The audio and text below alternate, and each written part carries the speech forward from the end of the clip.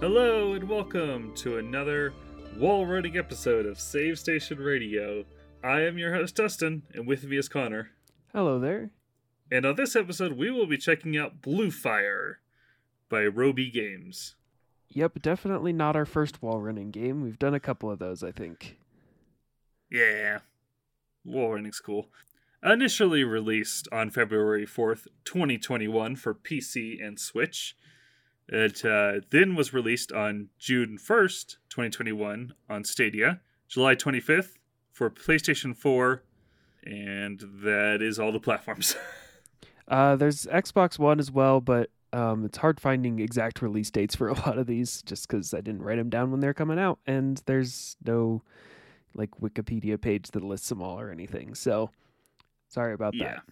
This game's so indie, it doesn't even have a Wikipedia page. That's so cool new, we are. So indie. So cool. Yeah, but it is on all platforms, all modern platforms. Of course, playable on PS5 and Series X through backwards compatibility. If you are unaware, this is once again created by Roby and published by Graffiti Games, an indie dev and an indie publisher. I guess it's fair to say it's a 3D platformer / action adventure game. Yeah, that sounds about right. The way I was kind of describing it is it's like a mix of a Zelda game and a Mario game. If those two kind of merged together and then threw in a bunch of other little details from other things, then you'd kind of get this game. Yep. You grabbed some of the very little background info we could find on this game. Do you want to let us know about its publisher and developer? Yeah, so the developer, this studio, Roby Studios, this is their first game, as far as I could tell, and they are based in Cordoba, Argentina, and that's about all you will ever get from their website as of now. Their About Us page is just that. Yeah, that's about all you could gather from their About page. Looking at the game's credits, it appears to be directed by Gabriel Rosa and Santiago Rosa. The main crew also includes Mariana Rosa, who's the executive producer, Mariano Rosa, who did programming and technical art, as well as Paul Lalhe, who's the game designer, level designer, 3D art, and tool development. Julian Quiroga was the level designer and 3D artist as well. Corando Laje for sound design, and Gonzalo Funriher rigging and animation. Again, sorry about the pronunciation of all of those. Yes, so we are looking at a very, very indie style game. We both played the PlayStation 4 version, which obviously that was also worked on by a porting studio too. I believe there's a bunch of other names on that. So the credits are not exclusively that. These are just the people, I guess, officially employed by Roby Studios. Yeah. Yes, like I said, we played the PlayStation 4 version. A thing to note, there is DLC for this game, not yet released on PlayStation 4. So we will not be talking about that in this episode. So apologies for that. If you are on any other platform when this releases, it will be out there, though. So we're hoping PS4, I guess PS4 and Stadia, if you are the two people playing Stadia games right now. Yeah, you also have to wait for the DLC. Yeah, so we're waiting for that. And then if you happen to play games on PC, you might want to look into that version because there is a level creator, an officially released level creator for it. So if that sounds like your kind of thing, maybe check that out as well. Yeah, the developers also released modding resources, so the modding scene, I'm sure, is going to be sizable for this kind of game. I will also say for the DLC, on the description for it, it does say the first free DLC. So it seems that they have plans for more. We may cover that in a future episode when we revisit this game, but as of now, it's just the base game that we'll be discussing. All right. Personal history. You would think, it's a newish indie game. Do you have personal history? We actually do have personal history with this game because just behind the scenes, we keep a calendar and a list of what we want to be doing for the show. We have rough estimates and when we'll get things done. Poor Blue Fire has been on that calendar since it released. Yeah, we were seeing some stuff as it was coming out. We're like, oh, we should definitely talk about this. This seems like both of our alleys. So we put it on the schedule, and then it got shuffled around. Other things jumped in, and we had blocks to do 2 games, so it got shuffled around to fit Prey in there. And then we figured New Year, let's actually clear it off the calendar. New year, new us. New Year, Blue Fire on the schedule. So we've actually been excited for this one for a minute. Yeah, poor Blue Fire just kept making it wait. So yeah, very, very excited. Let's get into the actual review.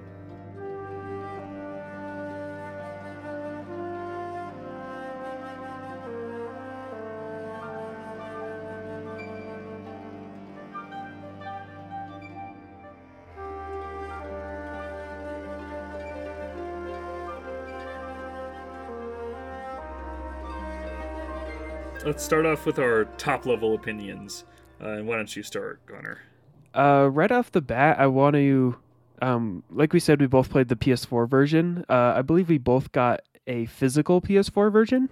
Yes. The physical PS4 version also comes with like manuals and stuff. Yes, that was also shocking to me.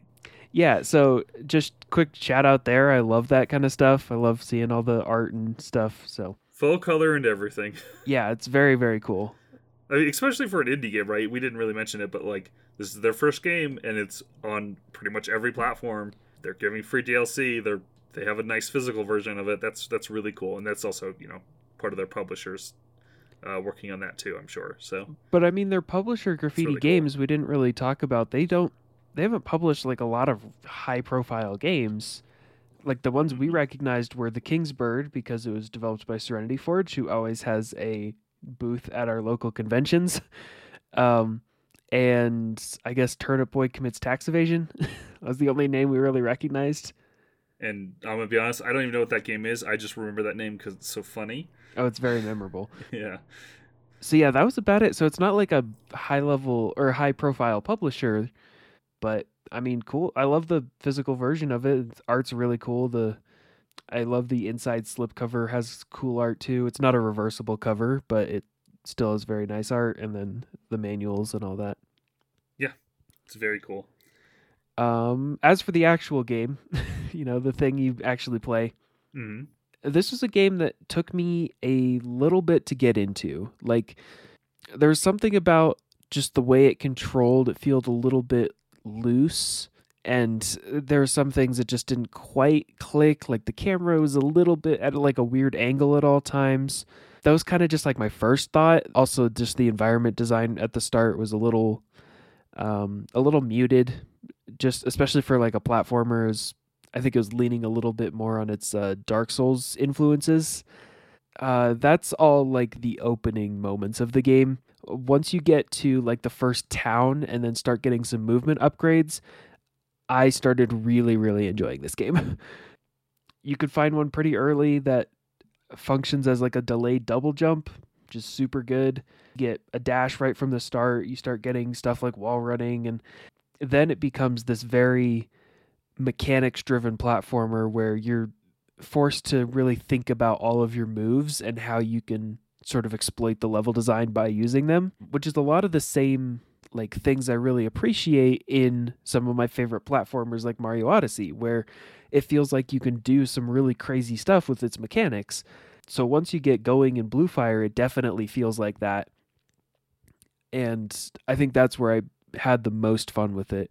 I really enjoyed the character designs, the quirky environment, and some of the fun dialogue was a lot of fun.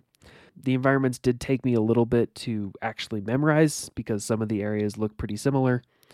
Like each area looks distinct, but then within the area, certain rooms kind of blend together. But other than that, I think this is a high recommendation for me. Yeah, I pretty much had the same reaction to it. I think I probably was a little higher at the beginning. I did like the beginning. I liked the muted tone of it. I think that like it just made it stick out to me in a world of platformers. I was additionally a little concerned about the Dark Souls stuff, not necessarily the mechanics that it wears on its sleeve, more so like, oh, we're getting all these different items and these different resources, and these things are like souls, and you have the blue fire, like these different items, and I was like, this is a little overcomplicated. But as the game went on, I feel like that stuff clicked into place well, and I definitely echo your opinions on the gameplay, the platforming gameplay itself. It is exploitable in the best way. It is so much fun to figure out how to break levels.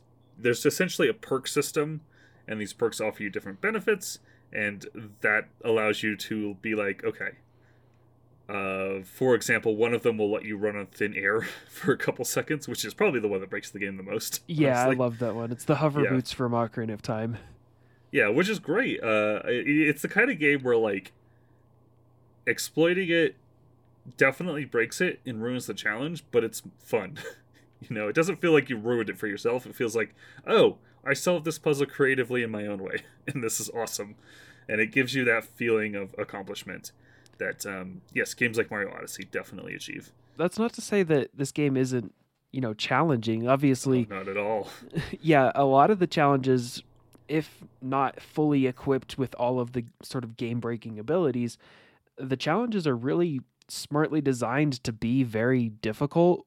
Some of them, especially like there's these void challenges that you can go in. They'll give you a heart container if you beat them, but they're basically just straight up platforming stages. Think like the sub areas in Mario Odyssey again, or some of the sub areas in Mario Sunshine, that kind of stuff. Yeah, the flashback levels in Crash 4. Like, it's very much like just focused on platforms and challenge. Yeah, and challenge is the right word because some of these can be pretty brutal. All of them, before you enter them, will have like a display of what it's called and then a little picture. And then on the bottom right of that box is a star rating for how difficult it is. So, like, I feel like 1 and 2 obviously are pretty much a cakewalk. 3 I found could be pretty easy. Like, it makes you think a little bit, but they're not too bad. 4, if you don't have the proper abilities, can be punishing, and then 5 is just punishing no matter what. Yes. And even with breaking the game, I found some of those challenges to still be pretty rough, but in a good way. In a way that was like, it's the kind of thing where you keep doing it, and you're like, oh, I need to go to bed. I'm tired. One more. And then one more turns into 10 more, and then 10 more turns into 15 more, and then you've done it 2 hours later. That's probably on the extreme end, but yes. You finally finish it, you look at the clock, and it's 3 a.m., and you're like, wait, I should probably go to bed. Yes, but I think it's very well designed in that aspect. And it's basic gameplay. You are jumping, you're double jumping, you're dashing, you got an air dash, you're wall running. You've got a spin jump as well, so you effectively have a more skillful triple jump because you have to charge up the spin and use it effectively, which is cool. Which, if you're on a moving platform, be careful when you charge up that spin because you have to slash, which means you might fall off. Yeah, speaking of the slash, this game does also have combat. It does, and that was, I think it's the weakest part of the game, honestly. I think for the basic enemies, yeah, some of the boss fights can be kind of interesting, but for some of them, including the final boss, it felt more like a war of attrition than it did like a challenging dodging skill challenge. So, Oh yeah, I like the bosses because the bosses are typically large enemies, and this is the kind of game where it's very nimble. You're going to be flying all over the screen, and I feel like the smaller enemies, it was easy to kind of lose them a little bit. It's easy to kind of like take damage when you didn't feel like you should have, when you didn't mean to. yeah, even with There's the lock on. Yeah, it's a lot of button mashing to hit quickly. You have the spin jump, which is a slash attack as well. There's lock on, and enemies are hard. They will take off a lot of your health, especially later on. The combat can be challenging if you're not paying attention. I just don't think it's the highlight of the game. And luckily, it's not forcing you to do too much of it. And again, the boss battles are good because they're always against bigger enemies that allow you to kind of hone in on them and slash and then get away really quickly. And it's usually just one enemy, so you don't have to worry too much about losing them in how hectic it gets. So yeah, base combat not this game's strongest suit, but boss battles great. You said that they deal a lot of damage, and that is very true. There is, upgrades, and obviously, because we mentioned the perk system and then some of the movement upgrades you unlock, but you can also find upgraded weapons. Just they're all double swords, but some of them do more damage. That's great for dealing with enemies quicker, especially if you go out of your way to find some of them. But there's no upgrade for how much damage you take. Yeah, and I think my problem. Well, actually, I'm gonna start positive, then we'll go back. So, Don't let me forget. The thing I really like about this game is it's really good about rewarding you for doing side stuff. Like, really good about it. It's a great platinum if you're into that. There's no garbage trophies. I think, did you platinum it as well? No, I didn't. I managed to do some of the 5-star challenges, but I didn't end up doing all of them. Okay. It's I had a lot of fun doing it. The hardest thing to do in the platinum is to just do all the void challenges, but it's really good about always rewarding you with either a new gameplay ability or a new weapon. Which again, the weapons are all the same. It's just like they look different. And they have stronger stats, or a new outfit, which this game has. Like, it's always rewarding you with that kind of thing, and I feel like it's always fun to do that stuff. Even doing all the void challenges, like when you do a void challenge, you get another heart. It's basically like the exact. It looks like the Zelda hearts, but when you do them all, you get a new outfit. Like you just get new stuff constantly, and it's always rewarding you for engaging with the side stuff, which I really liked. And it's always allowing you to upgrade stuff. To feed back into what I was saying about the combat, my problem with it is I feel like I'm constantly getting upgrades to my platforming abilities, but not to my combat. I get better stats, but I don't get more interesting ways to deal with it beyond the first couple of hours. You have a parry, and you have a ranged like spell attack, and the parry I only used on one boss consistently, and the ranged spell attack I occasionally used. I only ever parried one enemy once, and I don't remember what it was, but I only remember actually triggering it once. Yeah, and the parry is also a shield, I should say, but again, because of how nimble you are, you don't really want to sit still and use the shield. I did end up using it just to tank through hits, but that was the most use that I got out of it. Yeah, but that's my problem, right? Is I feel like you're constantly getting new things that, like I said, you effectively have a triple jump, but you can get a perk that allows you to have a triple jump on top of your spin dash or your spin slash mechanic. So you have a quadruple jump at that point. Like, you're getting really cool things like that all the time for the platforming, and it feels like the combat's a little neglected, which makes it feel like the weaker part of the game. Even if it's like not bad, it's just kind of there. But we talked about platforming and combat. There's also quite a bit of exploration in this game. You're finding new locations, and I really like the locations. I hear what you said earlier about some of the rooms looking similar, especially in the first couple of areas. And we won't spoil areas beyond the first beginning ones, but like the second area you go to is a sewer area that I found could be a little confusing. So I hear you on that. I think the biggest thing that tripped me up was a lot of the doors looking similar. So I never really knew which door went where until after I went through it. And then there's something that I just could not get my brain around to actually memorize them all. So there was a lot of times, especially in like the first city area, where I would go through a door and then be like, oh no, I'm not supposed to go this way. And then I go back through the city, have to platform all the way through it again, and then get to the other door. I think there's one area that does this really well, and that's like the temple gardens, where certain doors have like environmental stuff around them. So, like, to get to the first city, there's a bunch of vines around the door. It's like, okay, I know where that leads, rather than some of them where it's just, it's just another door. You're like, okay, where does this go?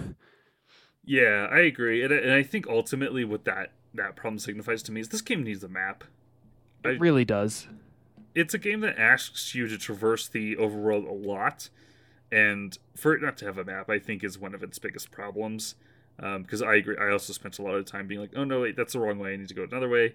And it just felt kind of frustrating. It didn't feel like it was my fault, even though I guess it is. I could have memorized, but I just don't think the world is set up in a way that feels conducive to memorization in that way.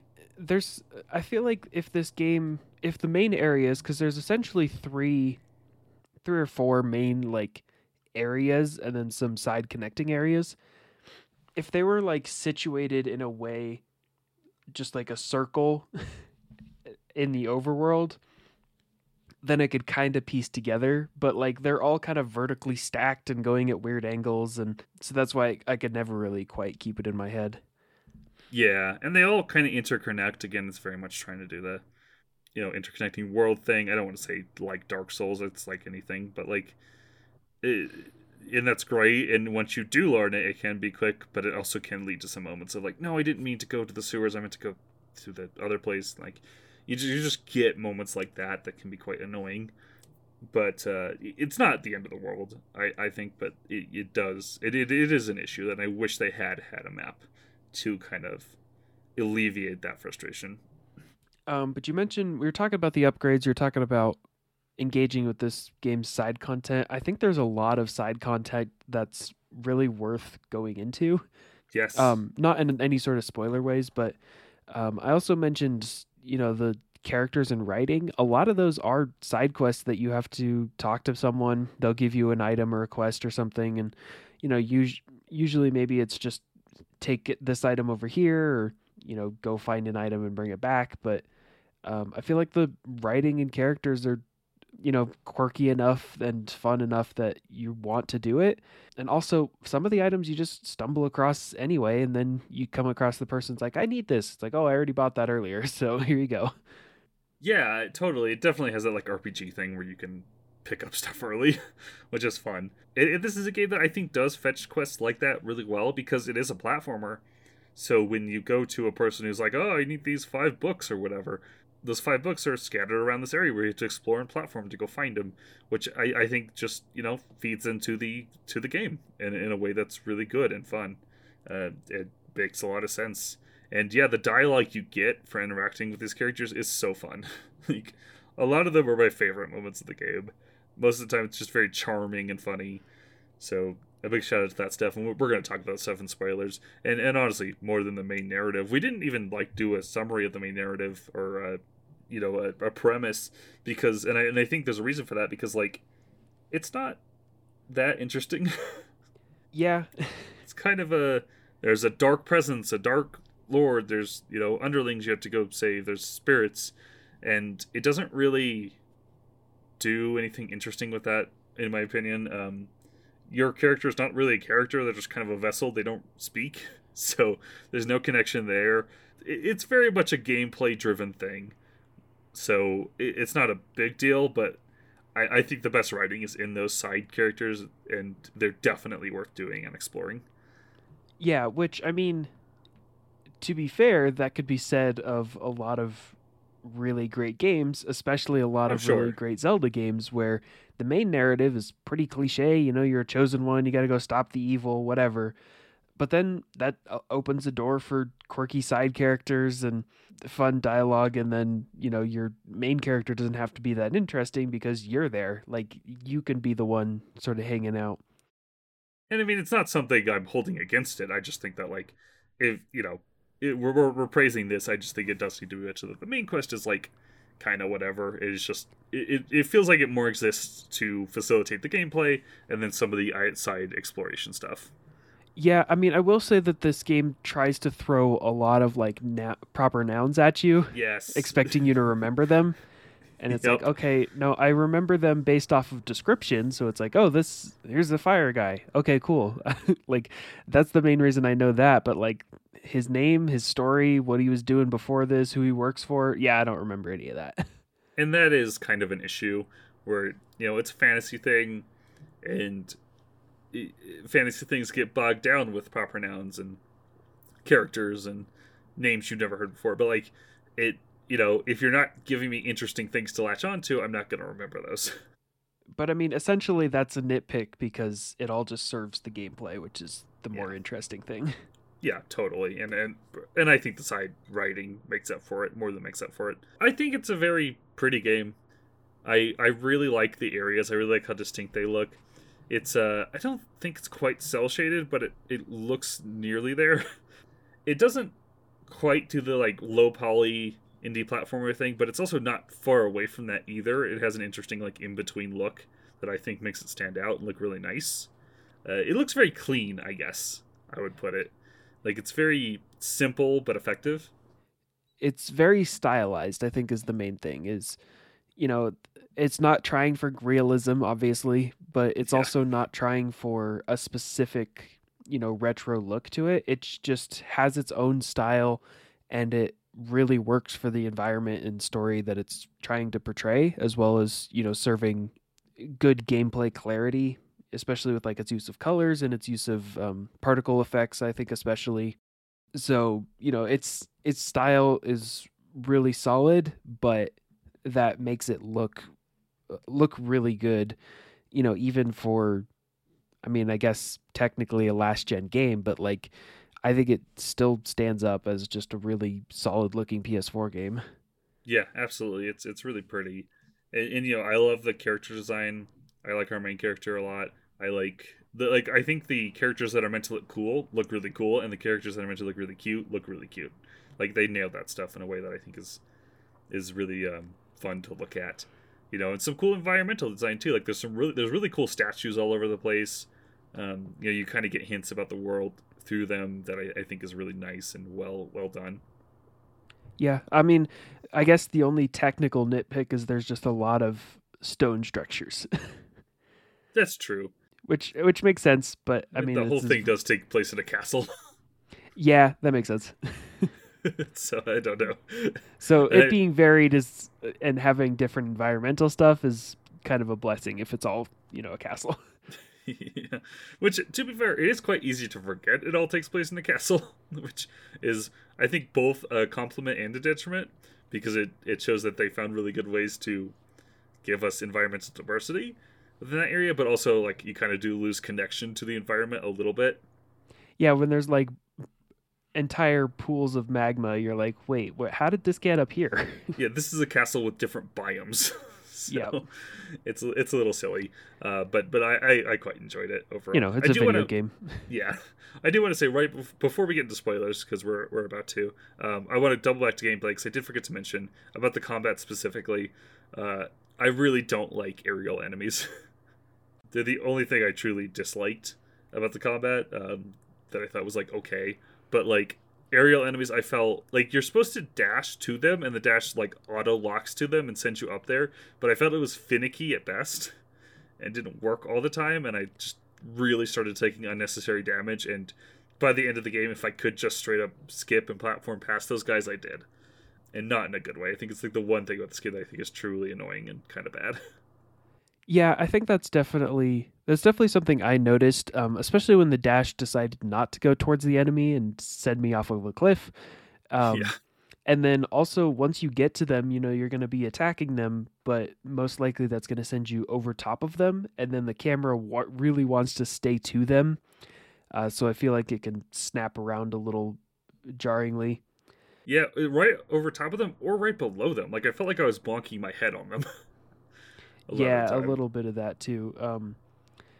I will say once you realize that after attacking an enemy while you're in the air, it refills your jumps and your dash. Hmm. Then you can be an annoying little bee and just jump on their head over and over again. Yeah, it Um, trivializes it, but I don't think it's like it's not like when we talk about exploiting the platforming, but that feels cool. It doesn't feel cool to me. It just feels. It's still like I just wish this was better. yeah, or you just wish they would die faster. Like, Yeah. okay, I figured out how it works. Now just let it be over with. So yeah, I understand that. Yeah, I would often skip enemies if I could. One more structural thing. This is a game with dungeons, and I really liked the dungeons, but once you get about halfway through, they stop giving you dungeons, and I felt that was kind of a shame.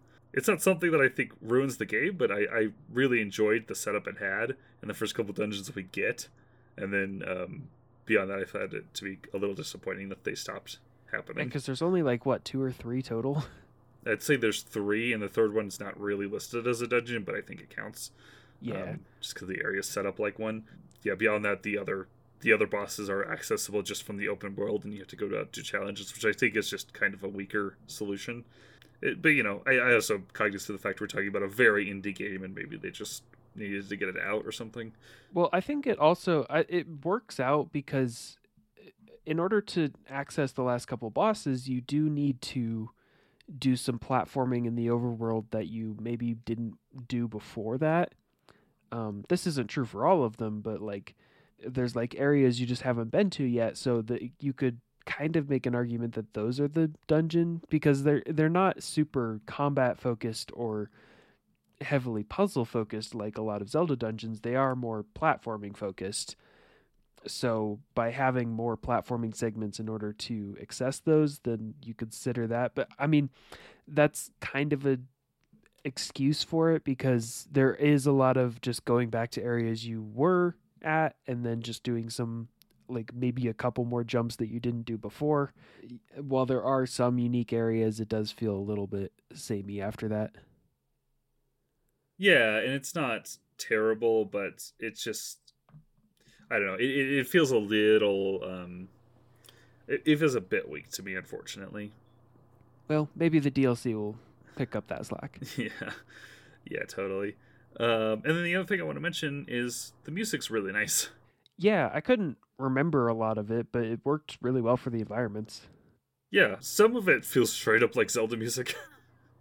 One track in particular. That's not a bad thing. um, I enjoyed it, and I enjoyed listening to the OST afterwards. So it's pretty good.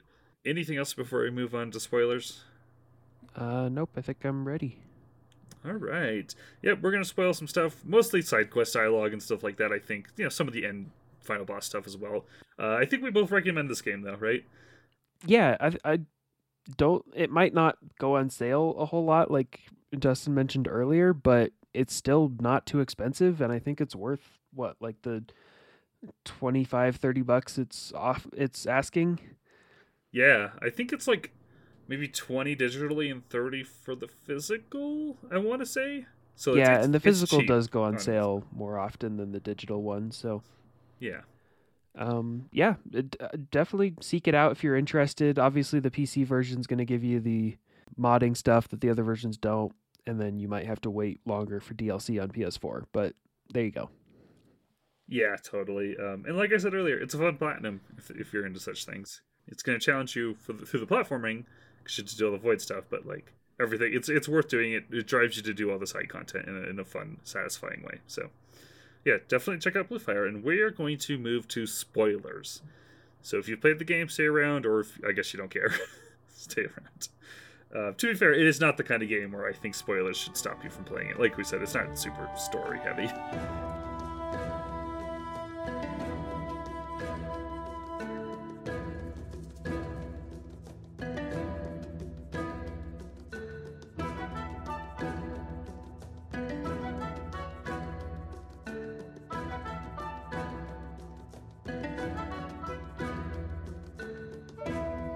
All right, let's start this off with our favorite side quest / interaction. And while you think of one, I'm gonna say I love the side quest to get the house. Oh, yep, with Cody. It's so good. I actually found the dude out in the open world first, and you talk to him, and he's like, "Yeah, I can't go back to the village because I stole these house keys, and if I have this for more than a week, I get it." Basically. Yeah, if I hold these keys for 5 days, I get the house by then default. You go to the village and you meet the realtor.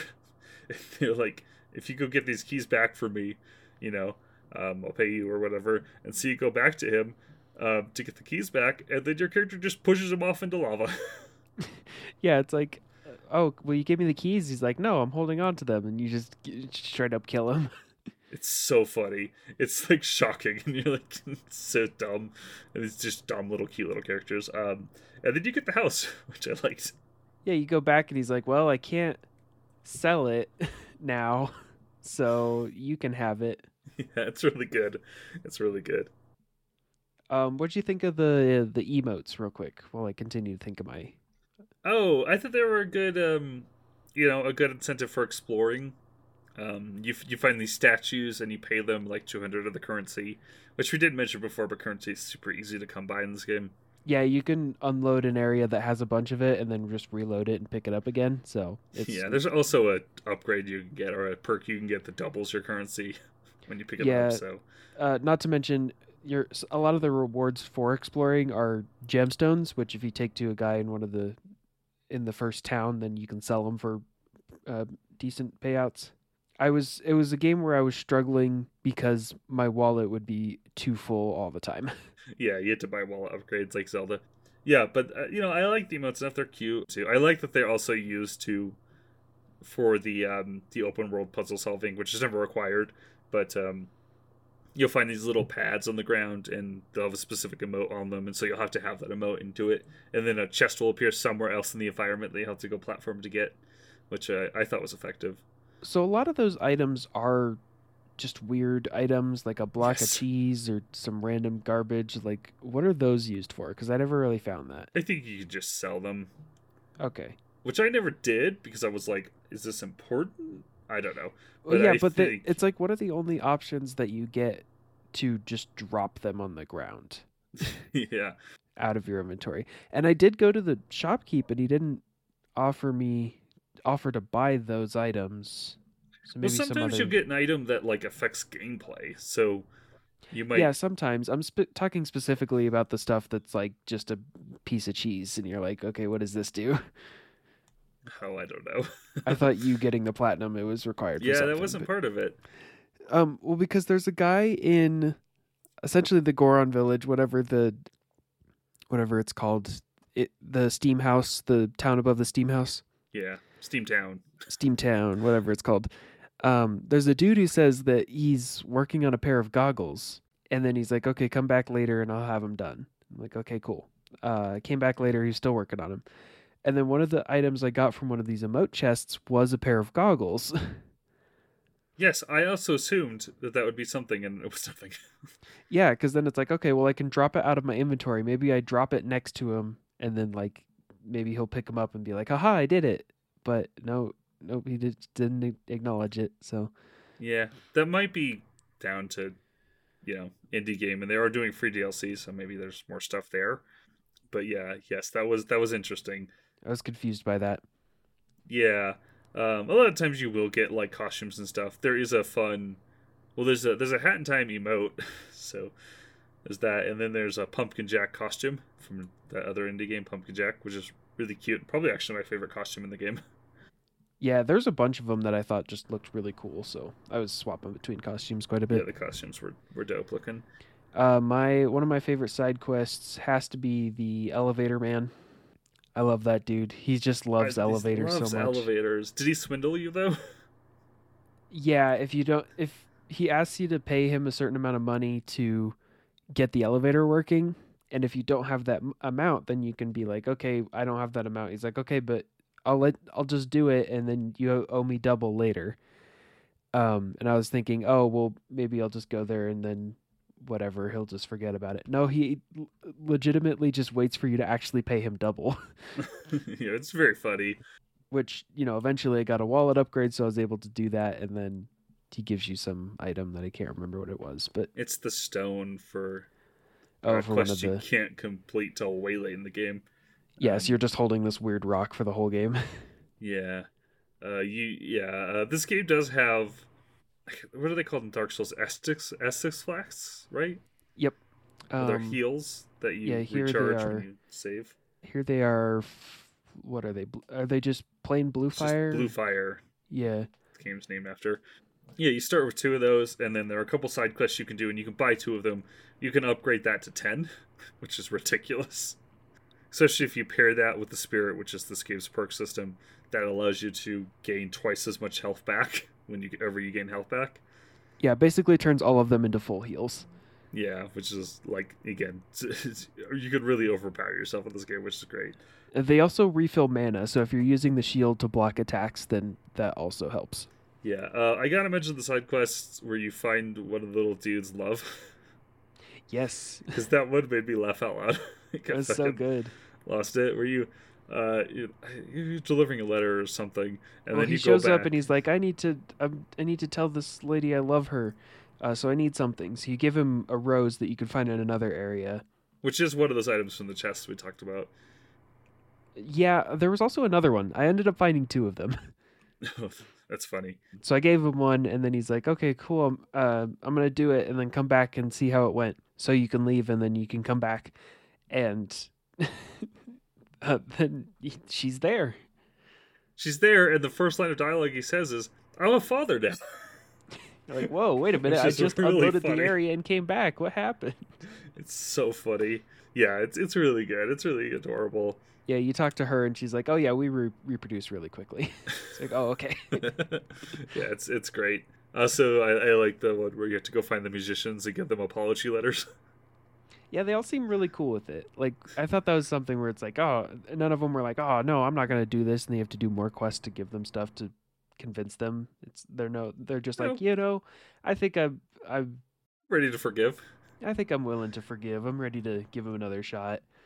It's kind of wholesome. It's kind of Yeah. sweet. Which a lot of this game is. There's one that is like super sad, where you find a kid who wants to see his mom.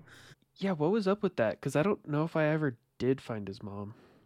You don't. I believe you find a family photo, and Yeah, you bring it okay. back to him, and then there's just a spirit there, which I think implies he's dead. Yeah, he just dies before you Which get is back there. really sad. Um, I mean, it gives you a pretty good spirit, but like, geez. yeah, it's depressing. I got to shout out to the tavern where you can buy the blue fire upgrades, or two of them, and in the back of that tavern there's a thief. Yeah, and he's like, okay, I could give you an upgraded wallet so you can hold more loot that you steal from this place. And I love how he's like, oh, but I'm being really quiet. Don't blow my cover. But you can hear him from like outside the building. It's so funny. He's so funny. And then he's like, "Go see my cousin," which I don't think I've ever found, or maybe I He's didn't. like, I go just see my remember. cousin. He's super easy to rob from. It's so funny. Yeah, it's really good. What was your favorite area, by the way? I felt like I spent a lot of time in the Fire River. Yeah, it's a really good place. Part of that is because I kept getting turned around, and part of that is because there's a lot of side quests there. Yeah. I ended up really liking the ice tower. Oh, interesting. I thought the sense of verticality to it, and then some of the exploits you could do to skip part of the platforming challenges, I found that to be really satisfying. Plus, once you get to the top, you could see the whole area and just free fall to your next place. So Yeah, it's really cool. that's always a fun feeling. I'm partial to Stoneheart City. I love the way that looks. I love that overgrown post-apocalyptic vibe. But it's also kind of homey. Like there's a weird niceness to it. Yep, there's a bunch of dudes just kind of hanging out. It's very pleasant. It is weird though because in Stoneheart City, in order to get to the tavern, you have to do these like precise jumps on these beams, and it's like, wait, Yeah. how do any of these other people go to the tavern? Can everyone double jump? Maybe that's why they don't stop the thief, because they're like, he can't get away anyway. He's just gonna go and then either fall to his death or be trapped here. Yeah. How did he get there though? Yeah, I love the city, the Steam City area too. That's where a lot of the fun dialogue is. It's probably my favorite temple was the area under that, which The is the steam area that house. doesn't really count as a temple, but it's laid out like one, so whatever. That's the one with the trickiest platforming. It's a lot of moving platforms. It's actually a lot like Mario. It's a lot of moving platforms to jump over waves of stuff that will damage you and stuff like that. I like the two sisters in that area too, actually. Yeah, the Gerudo ladies, Yeah, basically. they're cool. Yeah, absolutely. It's just that. What did you think of the boss fights? Um, there was only one boss fight that gave me some degree of trouble, and that was the fire boss. Simply Same. because he has an attack that if you don't time it like really precisely, then it won't allow you to heal in between it. Yes. It's the one with the most amount of stuff going on too, because he's flying around, and then there's also these spinning blades that you have to be constantly jumping over. So it's the one that, yes, I that one took me quite a few tries. I steamrolled pretty much every other boss, including the final boss. The final boss took me a couple tries. I think just the two. The other bosses I killed first try. Yeah, final boss took me. Yeah, I think it took me 2 attempts as well. How did you do the disappearing and cloning attack? So I used the fire spell to hit them Okay. from a distance, which would reveal the fakes. So it was super easy just to hit one and be like, "Oh wait, she didn't disappear. It's that one." Okay, see, I tried to do that as well, but by the time I did that, and then like I would do that, and then she would fire an attack that then reset her cycle. Gotta be So, quick. but like to check all of them, like it felt very impossible to do that. It doesn't feel like you had time to check all of them. You just had to I only ever could check 2 of them. So it was more just about like But getting there's lucky. like 8 of them. There's only 3. No, there's like 6 at least. No, it's just And 3. if they're a full circle, I checked. I did this a couple times. I don't know.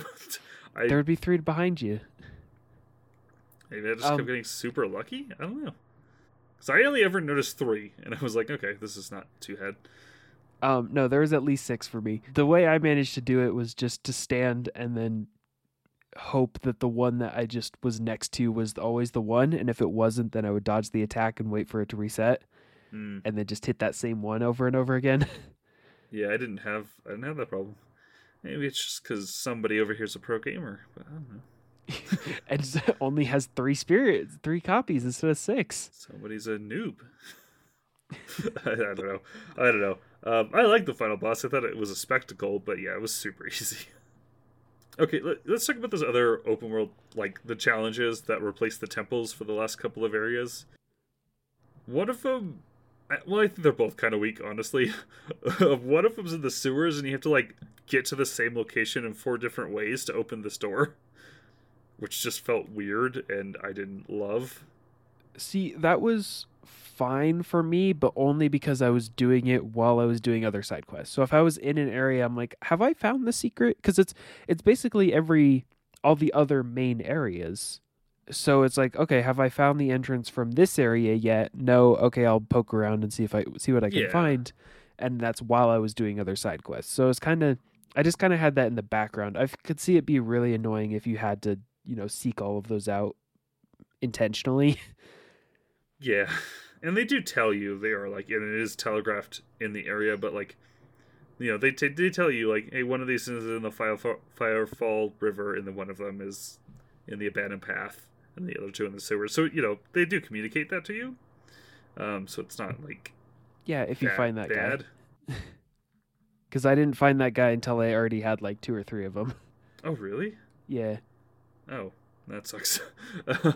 Yeah. And then the other one, they took what everybody loved from Twilight Princess, which was the tear hunting. Yeah, they just did that. So you basically find these areas, and then you activate them, these like items, and then you have to run around and collect these collectibles. I forget how many of them in each area, but it's just like retreading the same environments you've probably crossed 1,000 times. Which, if it wasn't that, like if it was giving you new areas, I wouldn't be so annoyed about it. But like, by the time I was doing those, I'm like, I've done this lots of times already. This just feels like padding. Not too bad. It wasn't like, it didn't take me hours or anything. It only takes a couple minutes, but it was just one of those little things. I'm like, yeah, I wish they had a time or whatever to do more dungeons. Yeah, I definitely feel that. Anything else? Any void challenges that stuck out to you? There's one where it wanted you to just be wall running the whole time while dodging a bunch of saws, which I know I'm describing like 3 or 4 of them. Yeah. There's one where you have to like climb up these walls using a lot of wall jumps, but then there's like swinging saws and you can't touch the floor or the ceiling. That one stood out to me because I had abilities that let me just kind of skip through the whole thing. Yeah. It's awesome. Yeah, I posted a video of that to my Twitter of me just absolutely breaking that challenge in half, and it was a lot of fun. That was the last one I did. Yeah, it's great. My favorite one it's another wall running one, but this one is set up in a way that you can't really exploit it too much, and it took me forever, but it was really good. And I was really satisfied when I did it. It's one where you have to wall run the entire thing. There's no breaks, no stops, and it's got some spinning walls, so you have to time yourself, your jumps. It almost like expects you to have the double dash, I feel like, going in. Like it feels like the hardest one of the game, and I really liked it. Like you can't even get on top of the walls because there's spikes on there, so there's no resting spots. So you just have to do it in one go. This is one of the ones I found and then didn't finish because I didn't ever find the double dash. Yeah, I'm not sure where you get that either. Because some of the spirits you buy, and then some of them you just find. Yeah, I think I bought all the ones I could have, so it must be one you find. Yeah, but that was probably that one just stuck out to me because it was like, oh man, this is like just really well designed, and it's so hard. Yeah, is there anything else to mention about Bluefire? Nope. I think, Roby Studios, however many of you there are in whatever I guess, apartment building from what the address looked like. Keep up the good work. I'm definitely interested to see what the DLC is and whatever your next project is.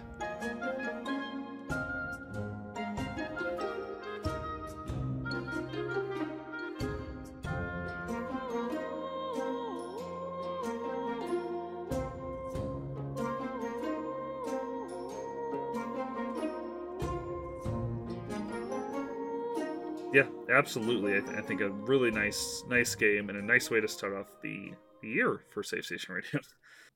Yeah, by playing a game from last year that we forgot. Look, we didn't forget it. We just pushed it around. Yeah, so cool game. Definitely worth checking out. I'm not sure what will be up next on the schedule. Yeah, this is a weird one. We are working on a Horizon Zero Dawn episode, but that one will take a bit because it's a long game. So I'm not sure when that will be done. We're hoping to get it out before the sequel comes out. So pay attention to the feeds. We'll let you know. We'll keep you posted on what's up next.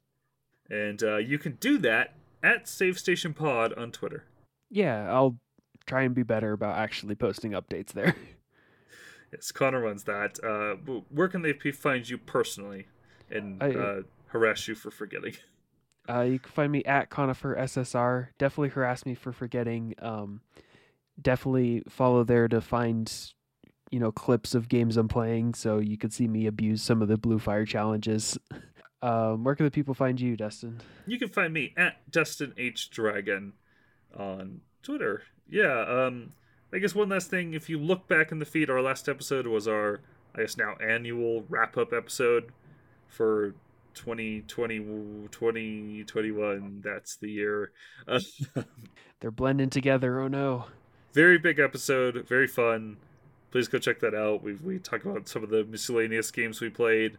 We had fun categories. We did a tier list, which was really fun. And we also ranked our personal favorite games of the year, just our own personal list. So it was a great episode. So please go check that out if you're curious. I have to figure out where Blue Fire is going to slot into that, huh? Now that I know it's 2021. Yeah. Anyway, thank you for listening, and please remember to always be good to each other. Bye.